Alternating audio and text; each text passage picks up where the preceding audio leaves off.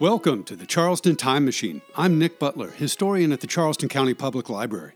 Today, I'd like to introduce you to Abraham the Unstoppable, the true adventure story of an enslaved man of African descent who won his freedom during the Anglo-Cherokee War of 1759 to 1761.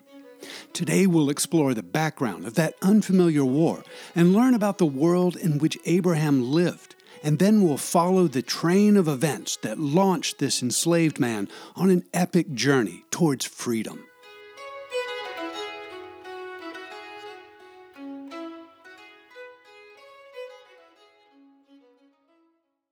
If you've ever read James Fenimore Cooper's 1826 novel, The Last of the Mohicans, or seen the popular 1992 film adaptation starring Daniel Day-Lewis, then you're familiar with the adventures of Nathaniel Bumppo amidst the French and Indian War of the late 1750s in upstate New York.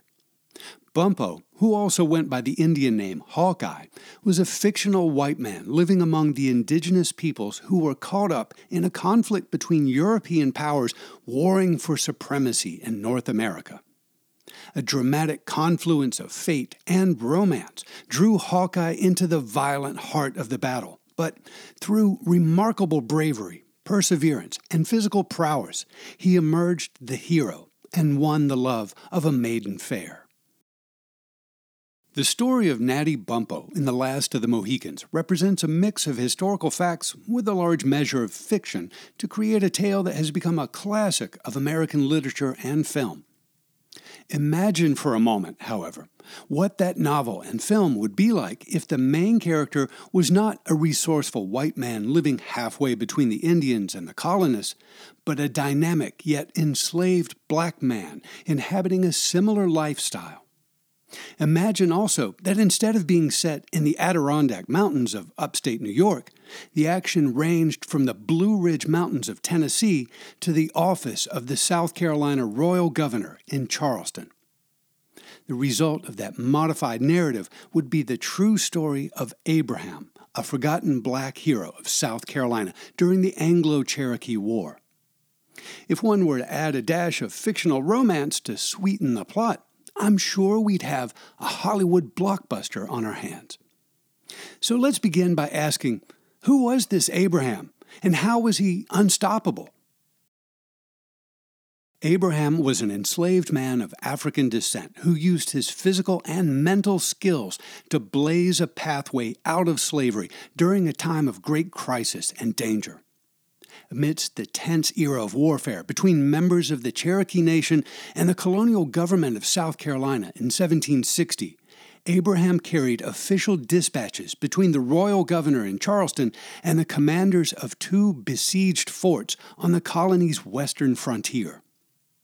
Making at least 10 trips between these posts, both on foot and on horseback, covering approximately 4,000 miles, Abraham survived harsh weather, ambush, enemy fire, flying tomahawks, and even smallpox to deliver valuable intelligence to and from the hostile frontier.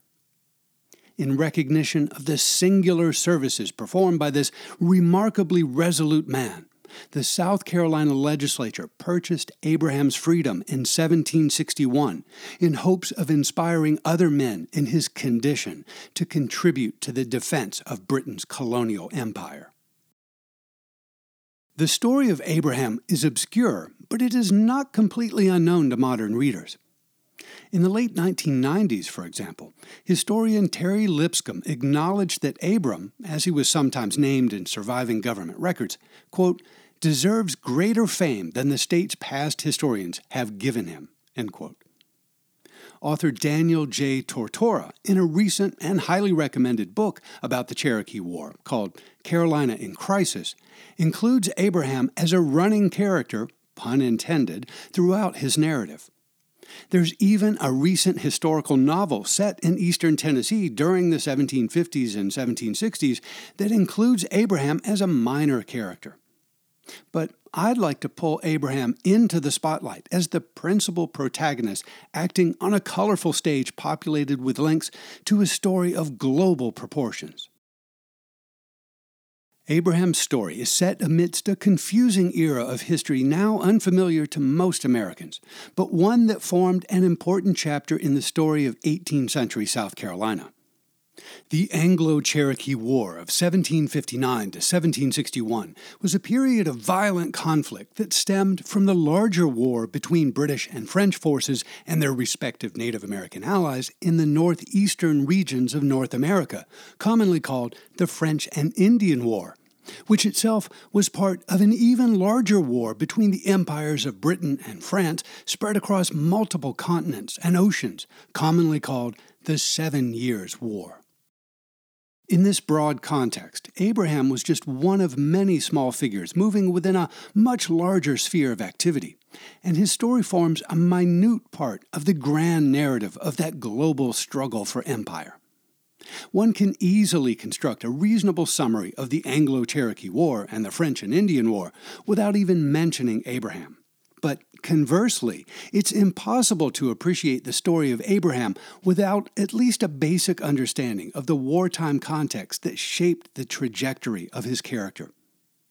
To set the stage for our main feature, therefore, we'll need to spend some time learning about the time and place in which Abraham lived. The Cherokee are an indigenous people who once inhabited a large swath of territory that included several distinct regions in what is now northwestern South Carolina, called the Lower Towns, southwestern North Carolina, the Middle Towns, and eastern Tennessee, the so-called Overhill Towns. Encompassing a diverse landscape that included rolling foothills, ancient mountain ranges, and broad river valleys, the Cherokee Nation was situated more than 300 miles northwest of Charleston, the first capital and port town of the English colony of South Carolina. Contact between the Cherokee and European settlers was rather limited during the early decades of the Carolina colony, which was initially confined to the coastal region. But the two parties gradually became more acquainted as white settlers slowly pushed westward during the first half of the 18th century.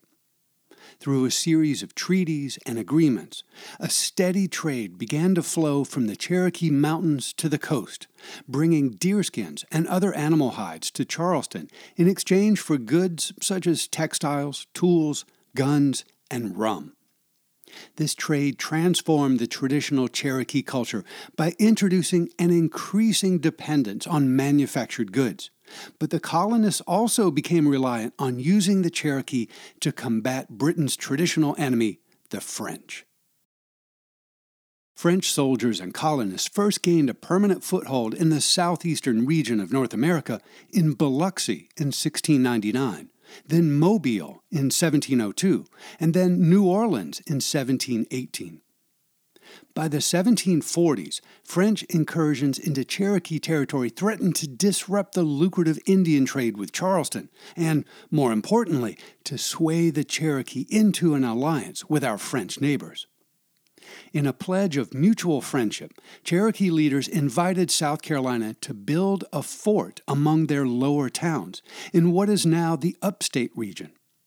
In 1753, the provincial government of South Carolina sponsored the construction of a fort near the lower Cherokee town of Keowee, on a site that's now under Lake Keowee. That fort, a square structure composed of a wooden palisade surrounded by a broad ditch, was christened Fort Prince George and occupied by a garrison of red-coated soldiers from one of His Majesty's independent companies. Their purpose was to offer defensive support to both the white settlers moving into the region and to provide a place of refuge for the women and children of the nearby Cherokee towns, while their warriors traveled elsewhere to assist their British allies in their ongoing attempts to suppress French expansion in the region. The conflict now known as the French and Indian War was triggered by a series of events that unfolded in western Pennsylvania in 1754, in which French and British forces competed for control of the forks of the Ohio River, the site of modern Pittsburgh. Following the construction of the French Fort Duquesne on that site, the English governor of Virginia initiated a series of campaigns to dislodge the French from the Ohio River and beyond. To accomplish this goal, British military commanders demanded the assistance of all of their Indian allies in the region, including the Cherokee, who lived nearly 500 miles southwest of Fort Duquesne. Most Cherokee warriors were amenable to this call for assistance, but those who inhabited the overhill towns in modern eastern Tennessee were reluctant to leave their women and children behind without assurances that they would not be unprotected. The governor of Virginia sent a party to construct a small fort in the Overhill Territory in the summer of 1756, but offered no troops to occupy the site, and so the fort was essentially abandoned as soon as it was completed. Eager to stake a Western claim where Virginia had failed to make a lasting impression, the South Carolina legislature ordered the construction of a new fort in the Overhills region of the Cherokee country in mid-1756. A party of engineers, officers, and laborers set out from Charleston in the autumn of that year, and the fort was completed by July of 1757 on the south bank of the Little Tennessee River. It was named Fort Loudon in honor of John Campbell, the 4th Earl of Loudon, who served as Commander-in-Chief of the British forces in North America at that time.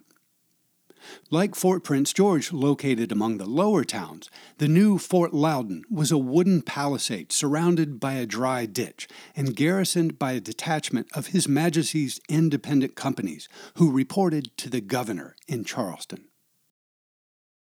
The South Carolina forces ensconced at Fort Loudon were not the first white men to establish a long-term presence in that mountainous land.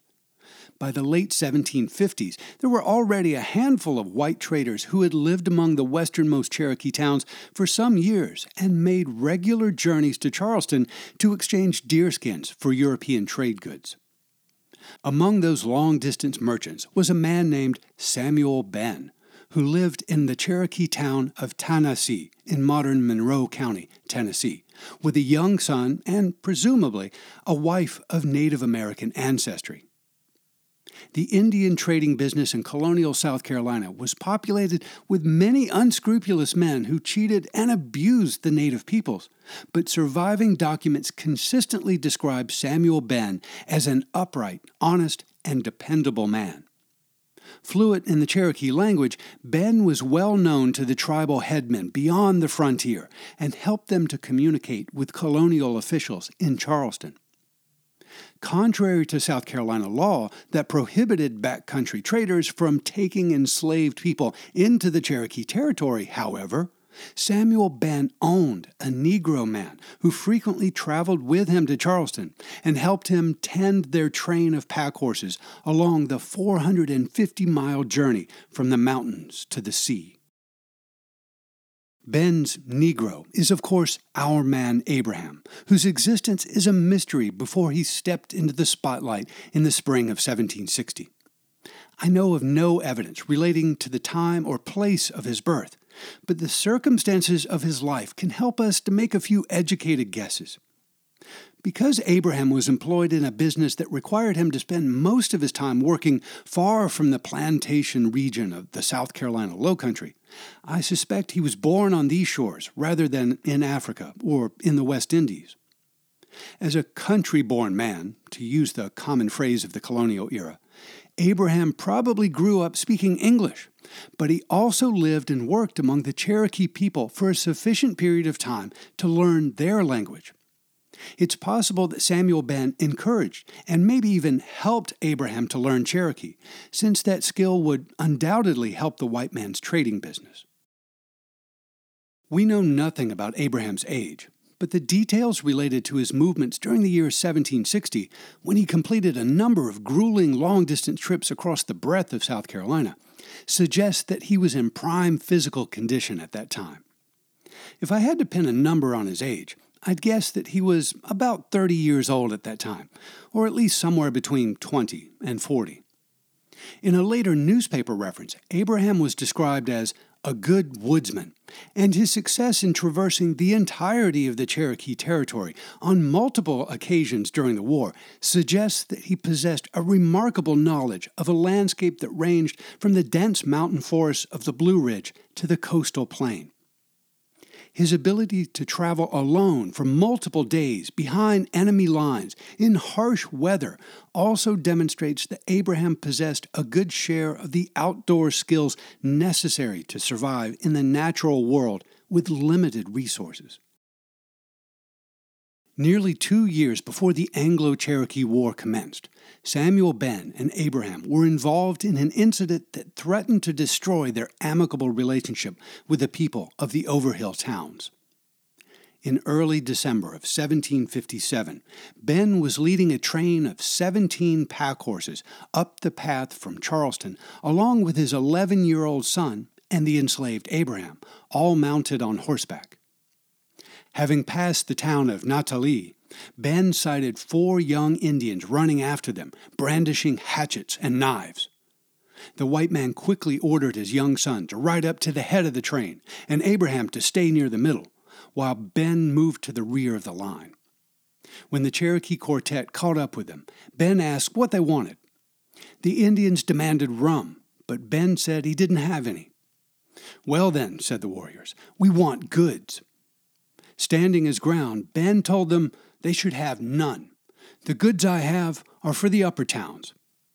The men attempted to cut away some of the goods from the pack horses, but Sam Ben positioned his horse between them to hinder their progress.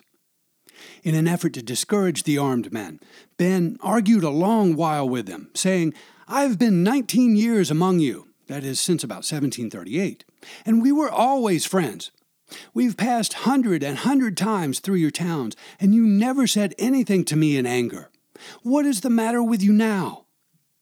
The Cherokee men answered that the white people have begun to be rogues, and it is high time for us to be so now.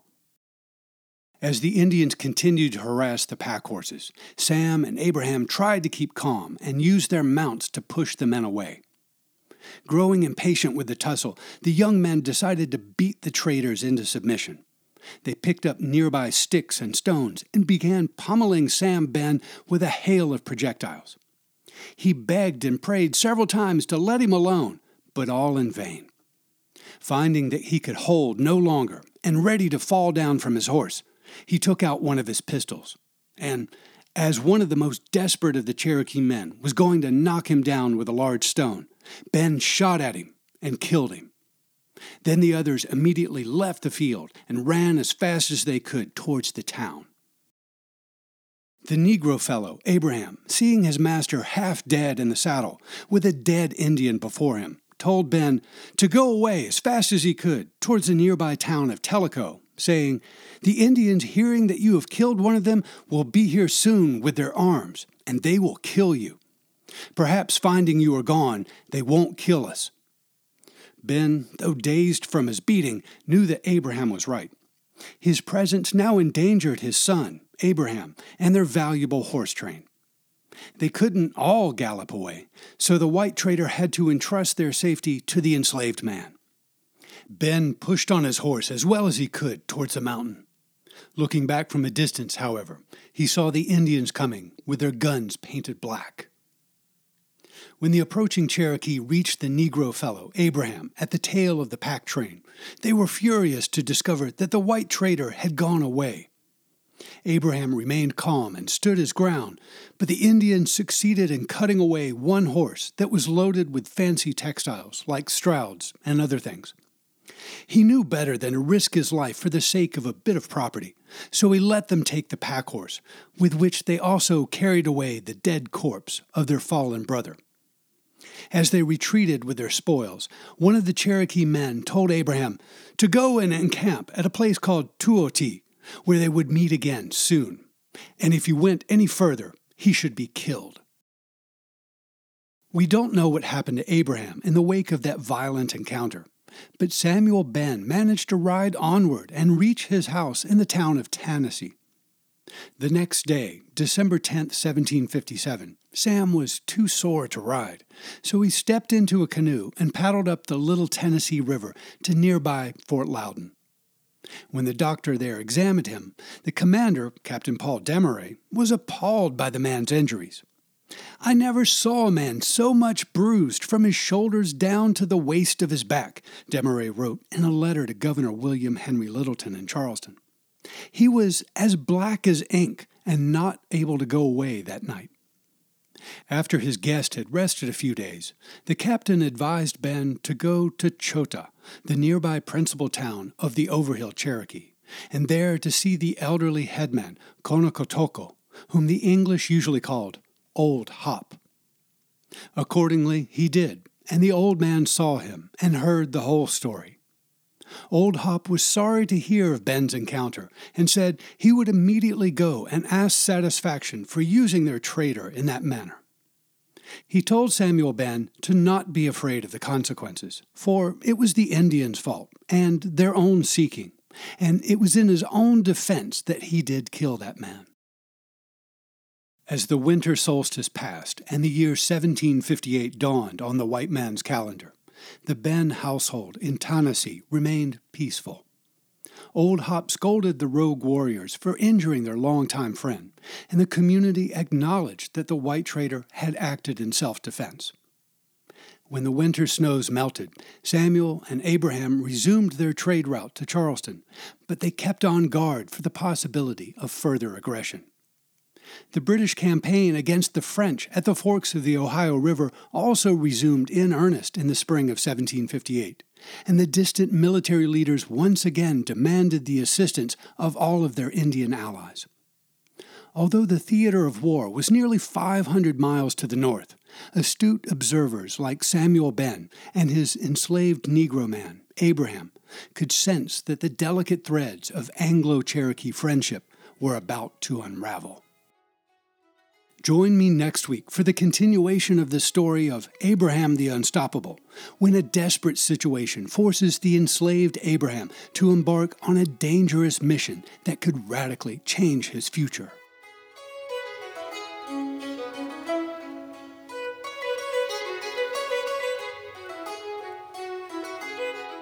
CCPL is your home for local history.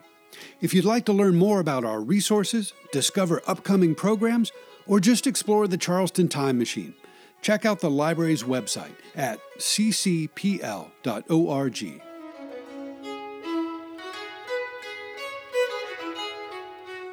Thanks for joining me aboard the Charleston Time Machine.